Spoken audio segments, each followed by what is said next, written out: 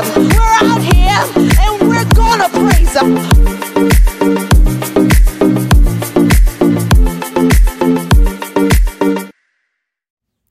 Hey there, Speak Life family. Welcome to the kickoff to our summer devotional series, Church Girl Summer. We started off our week with a bang on Men's Monday with our men's devotional Rock Boys, and now we have Women's Wednesday with Church Girl Summer. Without further ado, let's jump right into it for week 1. Our devotion this week is called Real Love. Our text comes out of Ruth. Our verse for this week is Ruth chapter 4, verses 9 through 10. From the New Living Translation, it says, Then Boaz said to the elders and to the crowd standing around, You are my witnesses that today I have bought from Naomi all the property of Elimelech, Chilion, and Mahlon. And with the land I have acquired Ruth, the Moabite, widow of Mahlon, to be my wife. This way, she will have a son to carry on the family name of the dead husband and to inherit the family property here in his hometown. You are all witnesses today. Grass withers and the flowers fade, but the word of God shall stand forever. So here it is, our lyric, the word for the week.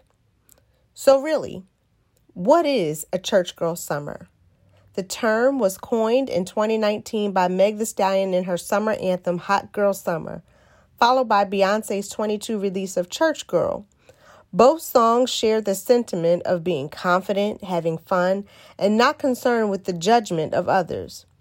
I believe they were both instant hits because they were freedom songs, giving women voice, independence, affirmation, and acceptance. So often, too often in society, women are silenced. We are muted in our communities, churches, and in culture. The song resonated with the hearts of many because at the end of the day, everyone just wants to be seen, to be heard, valued, to be loved. So what is a church girl summer, you ask? It's what you make it. Is what you need to be affirmed, accepted, acknowledged, understanding that it starts with our Father, Abba, the Alpha and Omega. God is the beginning. He started it all, and it will all finish with Him.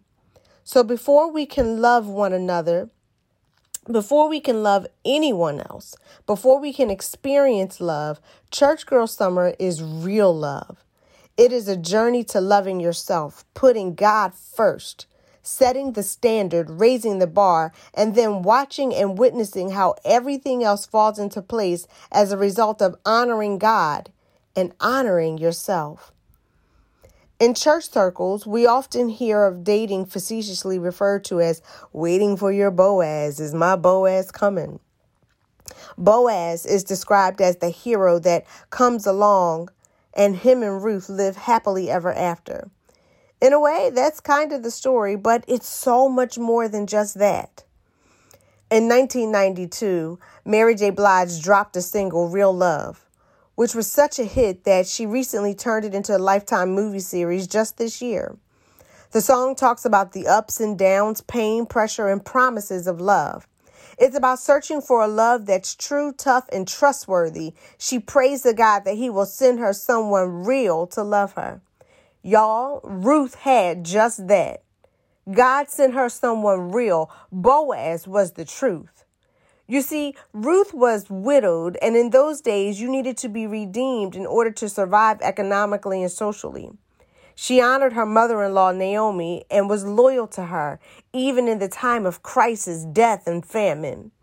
The irony here is that the famine in faith is what drove Ruth into the fullness of life. Her actions, her behavior was consistent, accountable, and honorable to the point that God blessed her beyond her imagination. Ruth had faith that even as a widow, without a man, without a covering, her and Naomi were going to survive. She stood strong in the belief that it wasn't about what society dictated as success, but it was about God being her savior. God honored Ruth with an honest man in Boaz. Boaz went to her husband's next of kin, who should have taken her in and redeemed her of being a widow. However, he rejected her. Ruth was famished in family, finances, and in the fellowship of love. But God blessed her with the promise of a provider in Boaz and as the matriarch in the lineage of Jesus Christ. Sometimes, my sisters and my brothers, it may feel that we're going through a love drought, death, divorce, depression, despair. But know that God is dedicated to you. In these tough life moments of famine, keep the faith. The famine, the misery, the rejection is simply a setup for your reward. Don't run from it. Stand strong. Choose what's right and honorable. Don't doubt yourself, but trust God. When you feel rejected, know that God is love, real love, and He will set your heart free. Amen. Our prayer, our chorus to remember to reflect upon as you're going throughout your week. It says, thank you, Father, for real love, a reckless love that chases us down. Thank you, Father, for an overwhelming love that we don't even deserve and we could never earn. What a privilege, what an honor to be valued so much so that there's no shadow you won't light up, no mountain you won't climb up coming after us. Lord, we know that there's no wall that you won't kick down, no lie you won't tear down to come get us. Thank you, Lord, for your love, real love. Amen. The bridge where you make the connection, where you write and reflect, you continue to meditate in your devotion. Take notes and ponder upon the word. Your question for the week is, in what ways have you experienced the real love of God? How have you experienced the love of God? Where have you been searching for love? And it's been right here all along, in God, our Father. My sisters and my brothers, go knowing that you are love, God is love, and you are loved. Go knowing that God will chase you down and that He has a promise to provide for you all your wants, all your needs, all of your heart's desires. That He loves you with a real love, a reckless love. And remember always to speak light.